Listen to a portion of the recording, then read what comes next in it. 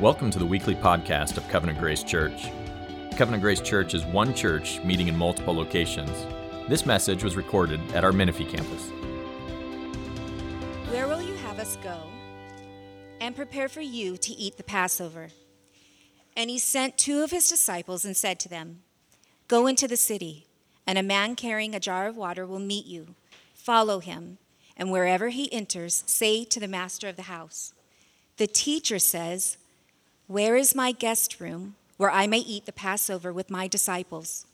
And he will show you a large upper room furnished and ready. Then prepare for us. And the disciples set out and went to the city and found it just as he had told them, and they prepared the Passover. And when it was evening, he came with the 12. And as they were reclining at the table and eating, Jesus said, Truly I say to you, one of you will betray me, one who is eating with me. They began to be sorrowful and to say to him one after another, Is it I? He said to them, It is one of the 12, who is dipping bread into the dish with me. For the Son of Man goes as it is written of him. But woe to that man by whom the Son of Man is betrayed. It would have been better that man if he had not been born. Institution of the Lord's Supper. And as they were eating, he took bread, and after blessing it, broke it, and gave it to them, and said, Take this, is my body. And he took a cup, and when he had given thanks, he gave it to them, and they all drank of it. And he said to them, This is my blood of the covenant, which is poured out for many. Truly I say to you, I will not drink again of the fruit of the vine until that day when I drink it new in the kingdom of God. And when they had sung a hymn, they went out to the Mount of Olives. And Jesus said to them, You will all fall away, for it is written, I will strike the shepherd, and the sheep will be scattered. But after I am raised up, I will go before you to Galilee. Peter said to him, Even though they've all fall away, I will not. And Jesus said to him, Truly I tell you, this very night, before the rooster crows twice, you will deny me 3 times. But he said emphatically, If I must die with you, I will not deny you. And they all said the same. And then they went to a place called Gethsemane. And he said to his disciples, Sit here while I pray. And he took with him Peter and James and John, and it began to be greatly distressed and troubled. And he said to them, My soul is very sorrowful, even to death. Remain here and watch. And going a little farther, he fell on the ground and prayed that if it were possible, the hour might pass from him. And he said, Abba, Father, all things are possible for you. Remove this cup from me, yet not what I will, but what you will. And he came and found them sleeping, and he said to Peter, Simon, are you asleep? Could you not watch 1 hour? Watch and pray that you may not enter into temptation. The spirit indeed is willing, but the flesh is weak. And again he went away and prayed, saying the same words. And again he came and found them sleeping, for their eyes were very heavy, and they did not know what to answer him. And he came the 3rd time and said to them, Are you still sleeping and taking your rest? It is enough. The hour has come. The Son of Man is betrayed into the hands of sinners. Rise, let us be going. See, my betrayer is at hand.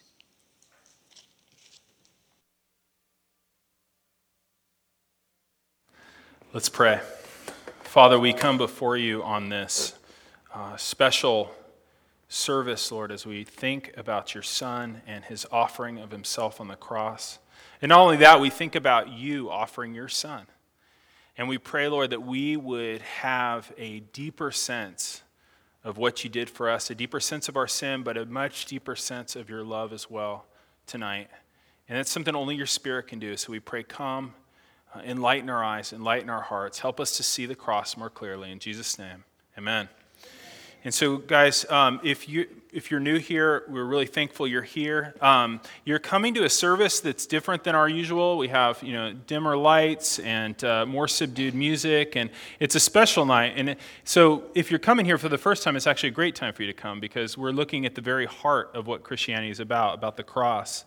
The 19th century preacher Charles Spurgeon advised Christians to abide hard by the cross and search the mystery of his wounds.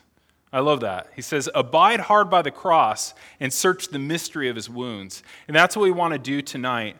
Tonight we want to see some of what we can see about the cross. And there are mysteries here.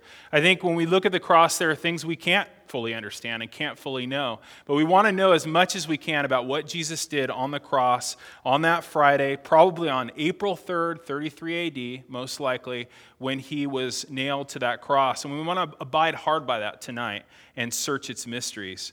What we have here in Mark 14 is a very unusual picture of Jesus. Most of you guys have read this story or heard this story so many times that it doesn't seem strange to you. But Jesus' demeanor, his change in demeanor in the Garden of Gethsemane would have been something shocking to his disciples. Because for 3 years, these disciples have literally followed Jesus. Like you might say, I'm a follower of Jesus. These people physically, literally followed Jesus. They walked with him everywhere. They heard everything he did. They ate with him. They saw all of his actions, heard all of his words. And Jesus was nothing but fully confident. Right? When you look at the account of Mark before this, Jesus is confident and bold in all he does. I mean, just think about the way he healed the sick and he taught with authority and he cast out demons and he raised the dead and he had the gall to forgive sins. I mean, he said, your sins are forgiven. Confidence, right? And just this week, we think about Palm Sunday and the triumphal entry and Jesus coming in and he comes in on the donkey and they're all crying out, Hosanna, save us. And they're seeing him as their king, their Messiah, their Savior King. And the religious teachers say, make your disciples be quiet. And he says, if they are silent, the stones would cry out. I mean, this is a confident, bold person as he comes into Jerusalem. And then we see him cleansing the temple. He drives out all the money changers and stuff this very holy week. And then we see him refuting the religious experts and all the things that they're teaching.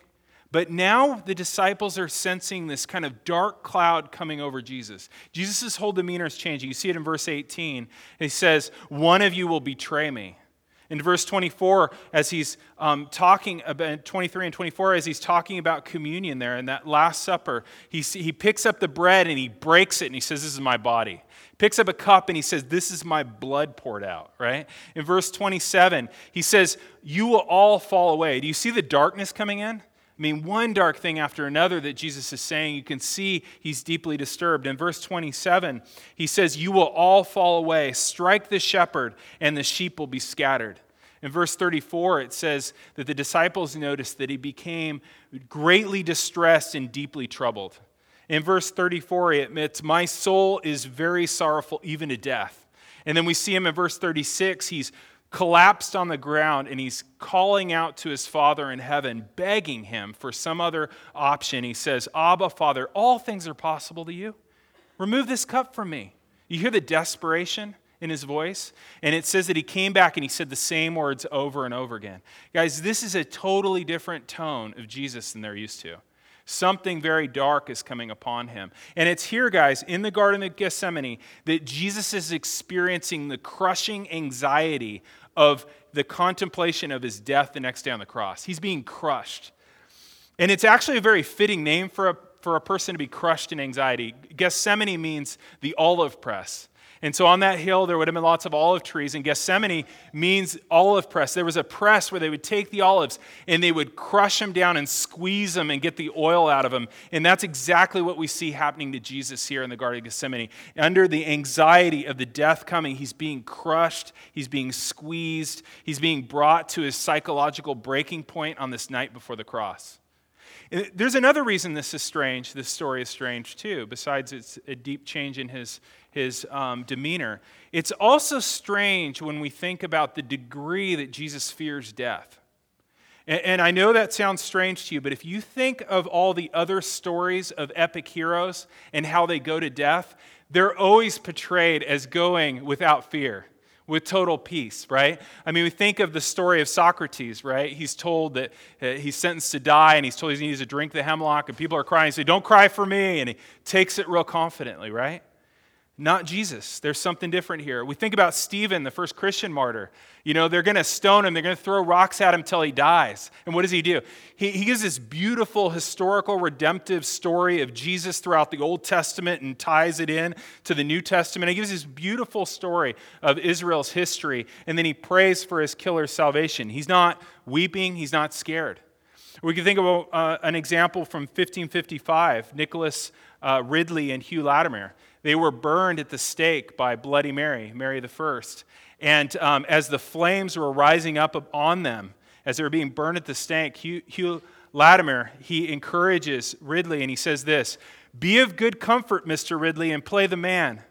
We shall this day light a candle by God's grace in England that shall never burn out." Who says he's being burned at the stake? And so we have to ask ourselves, why does Jesus go with far more terror and far less peace than any of those men? And it's not because he's less brave. Jesus is the most brave and the most courageous person in history. The difference is that none of those people died the death Jesus was going to die. Jesus had a very unique death to die, and this is very fitting that he would have this response, even as the bravest man ever. None of those men faced any kind of death like his. And when I say that, I'm not just talking about crucifixion. I'm going to talk about crucifixion in a sec, but there's something even deeper than physical crucifixion that Jesus is fearing in the garden that's squeezing him down.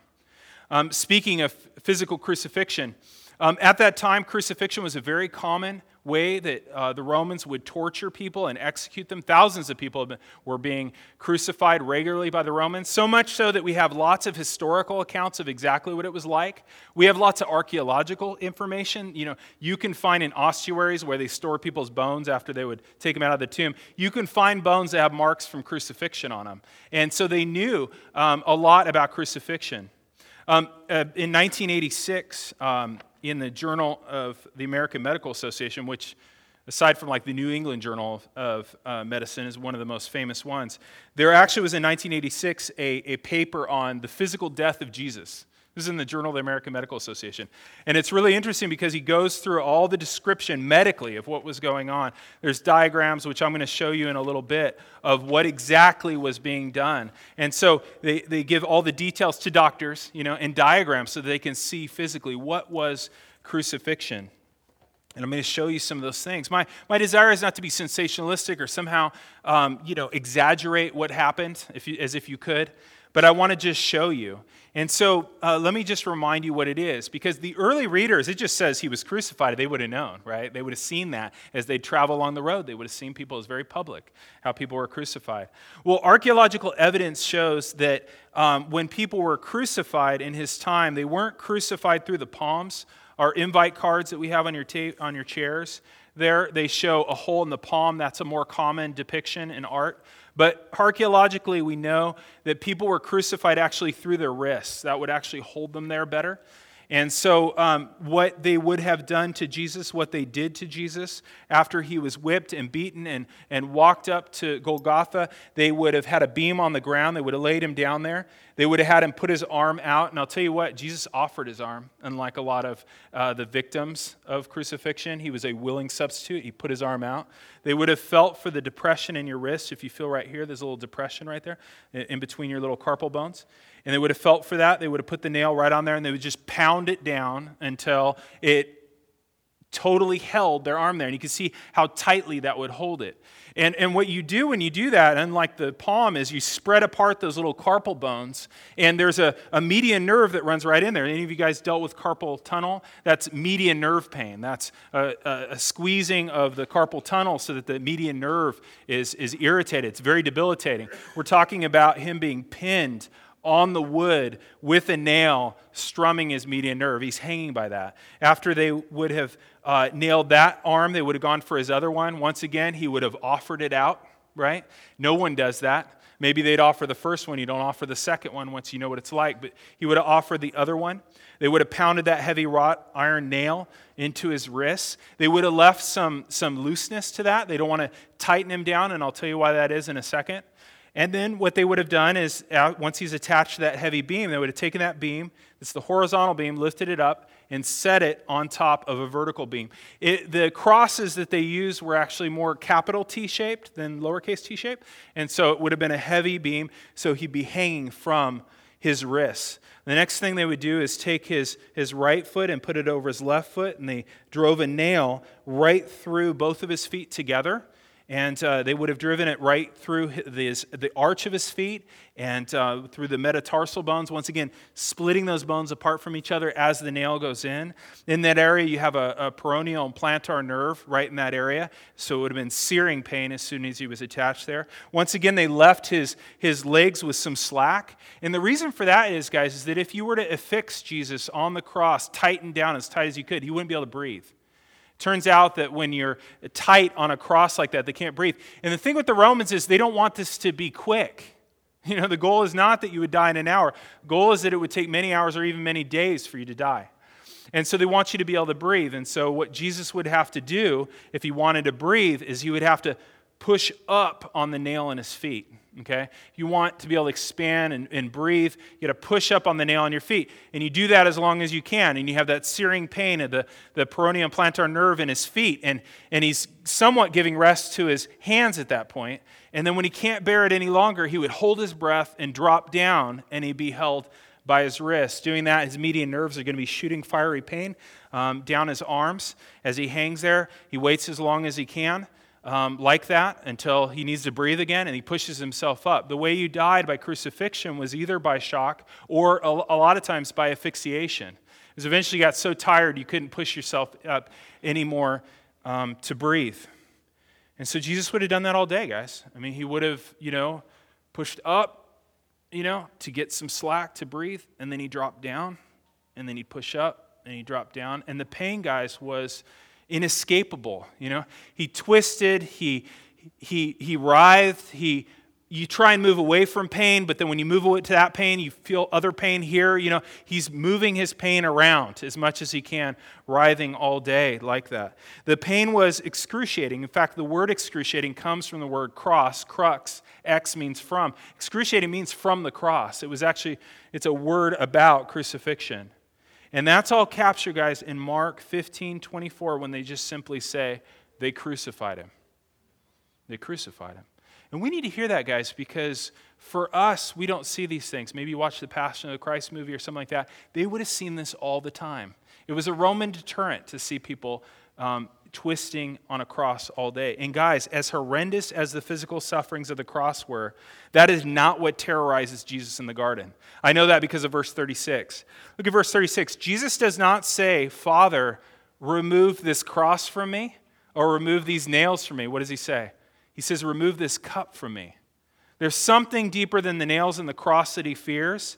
What is the cup? It must be some fiery hell that he is got to be horrible if it's worse than what I just described. And it was. If you look at the word the cup in the Old Testament, it's a picture of God's wrath. If you look at Psalm 75:8, it says, in the hand of the Lord is a cup of foaming wine, well mixed, which he pours out, and all the wicked of the earth will drink its dregs.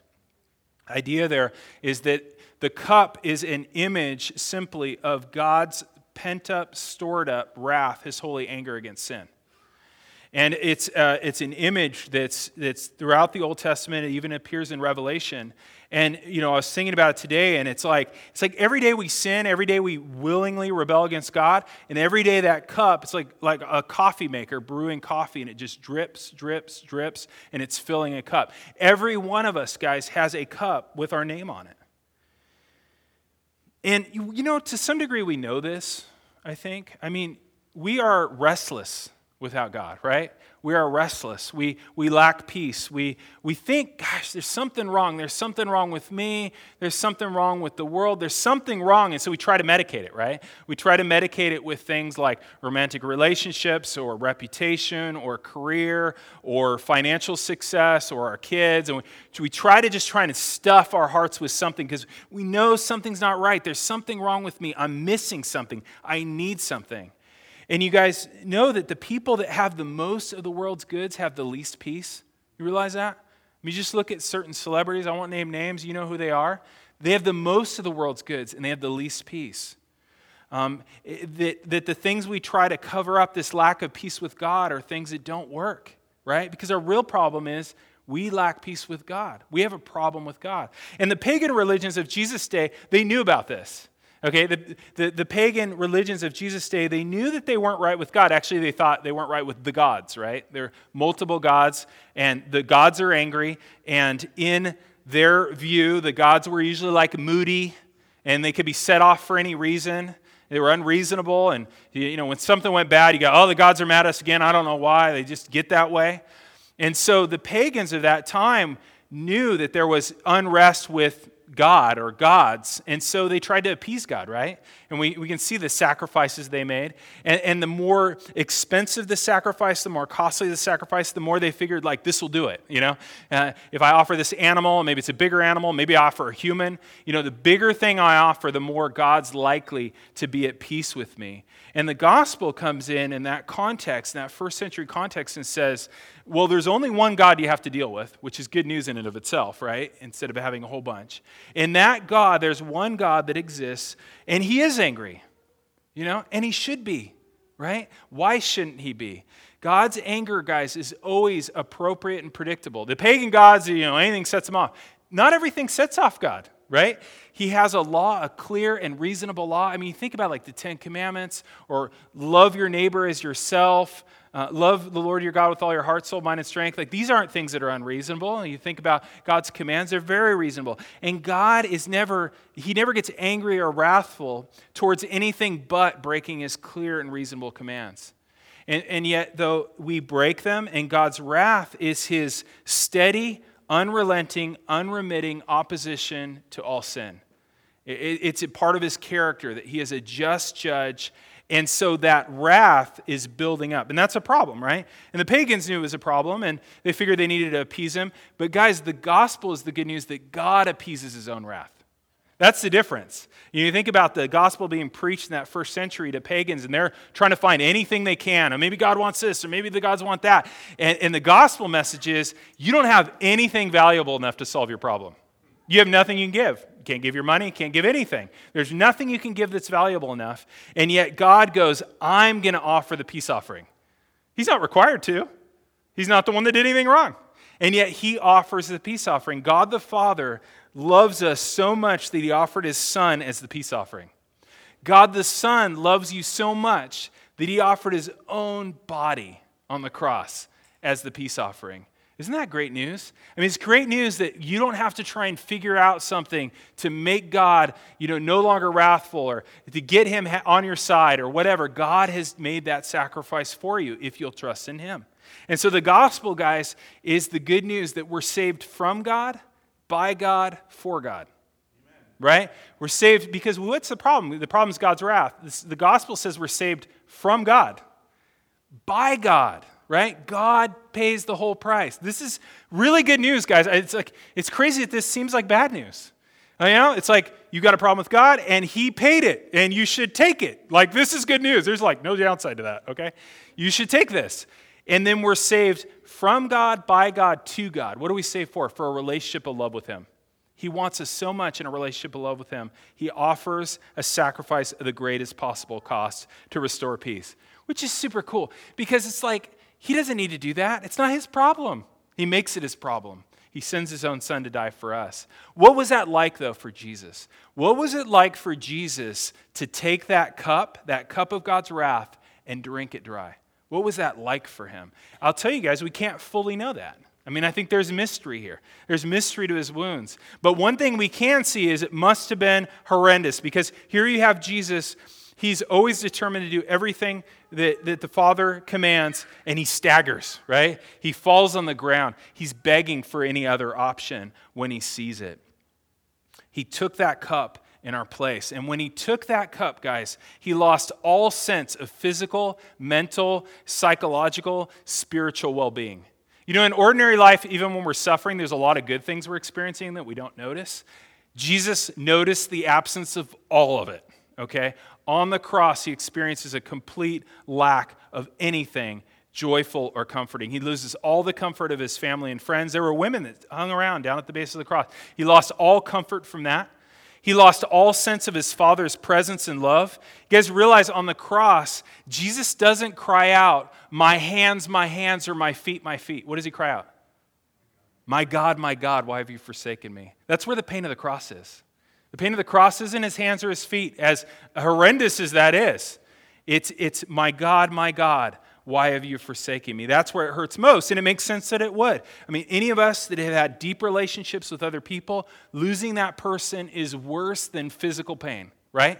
It's worse to lose somebody close to you than to have physical pain. And here you have the Father and the Son who have enjoyed a relationship with each other throughout eternity past. And suddenly, when Jesus is in his darkest hour, he has the comfort of his Father ripped away from him. And he cries out, he shrieks out, my God, why have you forsaken me? That's what it means to drink the cup. That's what it meant for Jesus to drink the cup. And in the place of his Father's happy presence, Jesus feels another thing, which is the crushing weight of our sin credited to him. And keep in mind, this is a completely holy individual, right? This is somebody that has always hated sin himself and never partaken in it. He always loved sinners, but never partook in sin, right? He's feeling the weight. Jesus on the cross is owning your sin. It's as if God, the judge, cries out on the cross and says, whose sin is this? And Jesus says, it's all mine. He owns it. Isn't that amazing? You think about a situation where, something happens and the authorities come and somebody that's innocent says, oh, it's my crime, I'll take it.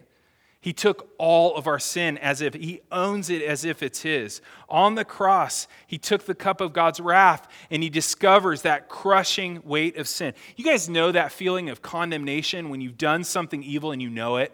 And there's just no getting around it. And you feel that weight of condemnation. Imagine him who had never sinned owning all of our sins and taking them on as his own.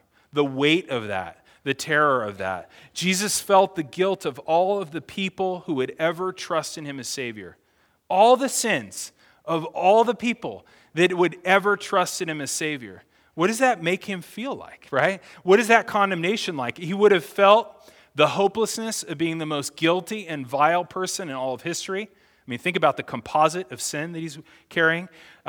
He would have been standing in the presence of the Holy Father with nothing to plead but guilty. He's got no excuse. And you know what else that Jesus would feel? He'd feel the terror of standing before the white throne of judgment with nobody to be a substitute. I just beg you, don't be that person. Jesus did that, though. He stood before the Father without any substitute in his place. On the cross, Jesus' mind would have been a howling wasteland of loneliness and hopelessness and terror and emptiness and dread.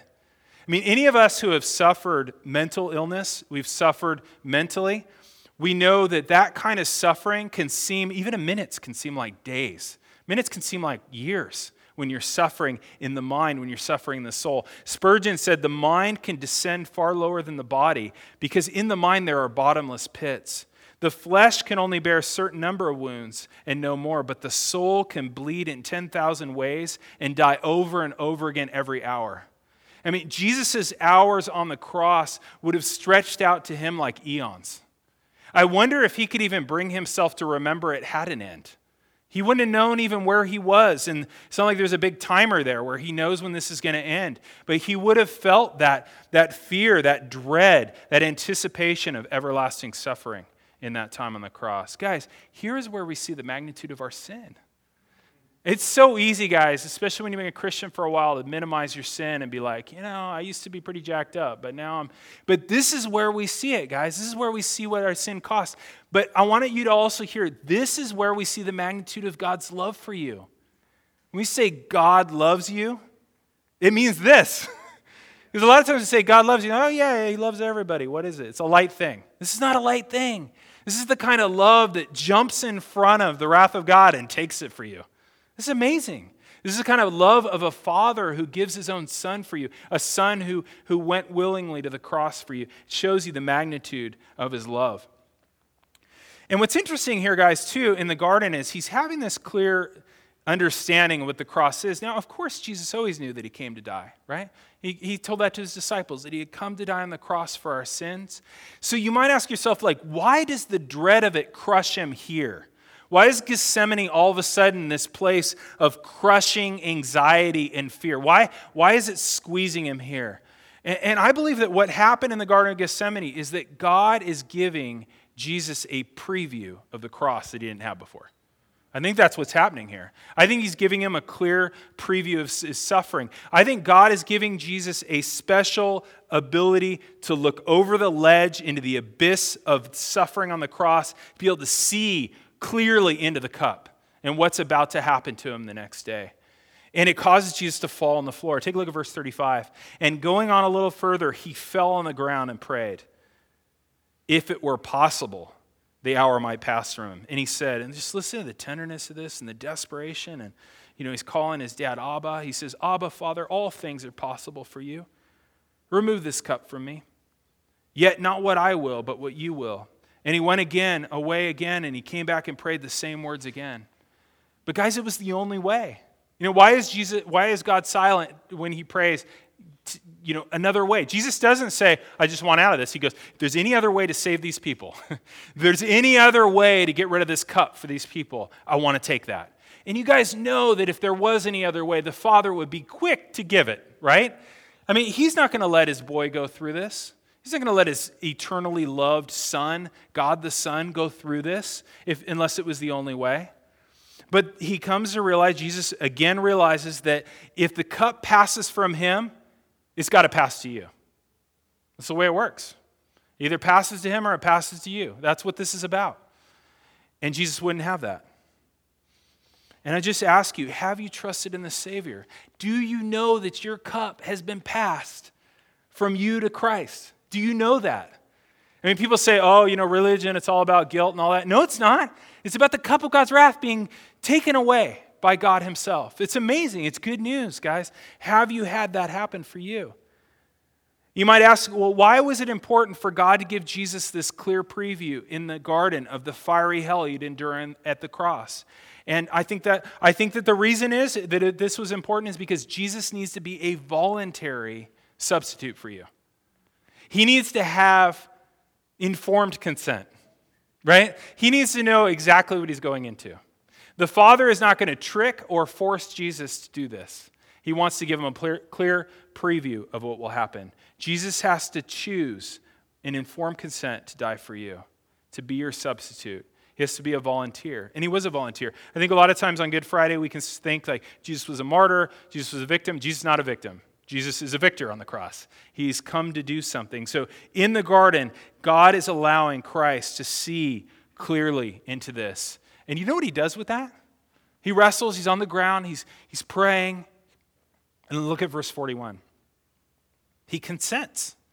This is like the most manly, courageous thing. Now, just listen to all that stuff that Jesus has a clear vision of what's about to happen. And this is what he says. It's enough. The hour has come. The Son of Man is betrayed into the hand of sinners. And then he says this, rise, let us be going. See, my betrayer is at hand. What's he saying? He's not saying like, my betrayer is coming, let's run. What does he say? Let's walk right into the trap. Isn't that amazing? After he knows all that, he knows exactly what's going to happen. He knows the physical pain of the cross. He knows the spiritual pain of the cross. And he says, arise, let's go. It's intentional, guys.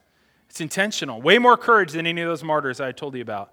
He is a sovereign volunteer. Jesus is not a helpless victim on the cross. He is a warrior king dying in your place as your victory. Jesus finished what he came to do.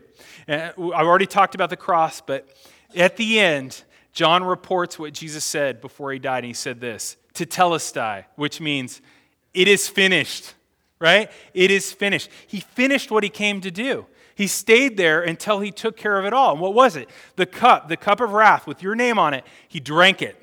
He drank it in full. He didn't leave the cross until every single drop was gone. It's empty, guys, never to be refilled. And you might say to yourself, well, what about my future sin? I'm not thinking today I'm going to stop. I want to stop, but I'm going to sin. I know I'm going to sin. I'm a sinner.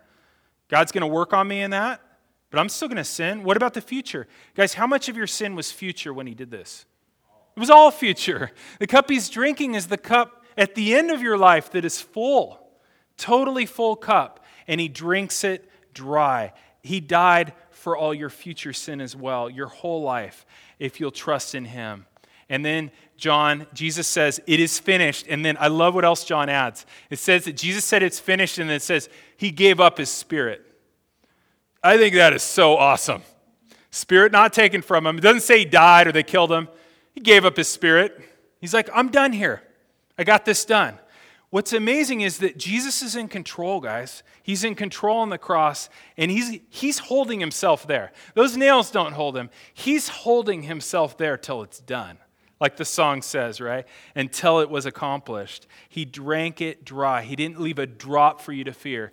And if you're trusting in Jesus and you have fresh guilt or condemnation about sin, and you have repented and confessed that to God, and you're still feeling either fearful or guilty or condemned, guys, the cup is empty. It is empty. Okay? People say, Christianity is about guilt and all this stuff. No, it's not. Not if you're doing it right. It's not about that. It's about your debt being removed. It is finished. Greatest act of love and courage ever.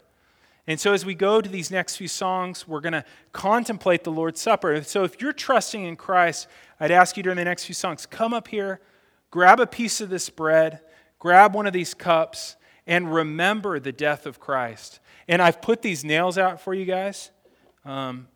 Take one with you. Take it with you. Put it in your car somewhere. Put it out of the reach of children. It's very sharp. Keep it in your car. Put it on your desk, whatever. Remember, it's finished, guys. This doesn't make you feel bad for Jesus. This is to say, your sin was thoroughly dealt with. Sometimes they're like, I know that God's forgiven me, but I can't forgive myself. Oh, brother, it's been dealt with. Are you dealing with it more severely than this? It's been dealt with. The cup is empty. So take one of these and keep it. As we take the bread, we remember Jesus saying, this should mean so much tonight, right? This is my body broken for you. Gave you his body on the cross. And then he takes the cup and he says, this is my blood poured out for you for the forgiveness of your sins. It reminds us of his life drain. And that Jesus drank the cup of God's wrath so that you can drink the cup of salvation. Amen. You can drink the cup of salvation, and it's a cup that never runs out. The grace is unlimited grace. Unlimited grace. One of the most telling things you can ask a follower of any religion is, what did it cost your God to love you? Think about all the world's religions and think about that question. You ask people of different religions, whether Muslim or Hindu or whatever, what did it cost your God to love you? We learned tonight we have the best possible answer to that question. Here is love at the cross. Let's pray. Father, we thank you so much for your rich love. Lord, as we look at the cross, we don't think of somehow you didn't want to save us, you didn't want to forgive us, but that somehow Jesus stepped in the way. Oh no, we know from tonight that you, the Father, came up with a plan to save us. You loved us even when this cup of wrath was for us, which is hard to wrap our minds around. That on the one hand, we stood before your wrath, but on the other hand, you loved us so much that you sent your Son. And we just thank you. That is a love that we don't have in ourselves, that's for sure. And Jesus, we thank you for being willing to come. And we're just amazed that we think about you in the garden, collapsed on the ground, desiring some other way, seeing that cup with all of its pain and torture and darkness, and then standing up and saying, I will take it for them. What can we say? How can we thank you for that? There's nothing to say. We just say thank you. We take the Lord's Supper, we remember it, but we're at a loss. And Holy Spirit, we thank you for making this real to us. We thank you that you have opened our eyes to believe this, that you've given us new life, that all this means something. It's amazing to think about. There's a lot of people out there today who don't even know what today is. But this means something to us, and not because we're good people, but because you brought us to life. Thank you for that. We pray, Lord, as we take this supper, that you would give us a rich experience of this, that we would commune with you in a special way. We pray, Lord, for tomorrow as we think about Holy Saturday and we think about those poor disciples. That would have been the worst day to be a Christian ever on that Saturday. And we thank you that Sunday's coming. That your son didn't stay dead. He came back to life, and he shows us. When we look at his scars, we see that our lives will be healed and new in the world to come. We thank you so much for that. I pray for anybody here, Lord, for these things are new, or maybe they don't have the feel that they should, Lord. I pray that you'd make that real to their own souls, even as we worship, Lord, that you would help us to find more and more joy in you. Thank you in Jesus' name. You've been listening to the weekly podcast of the Menifee campus of Covenant Grace Church. If you would like to know more about Covenant Grace Church, visit us online at covgrace.org.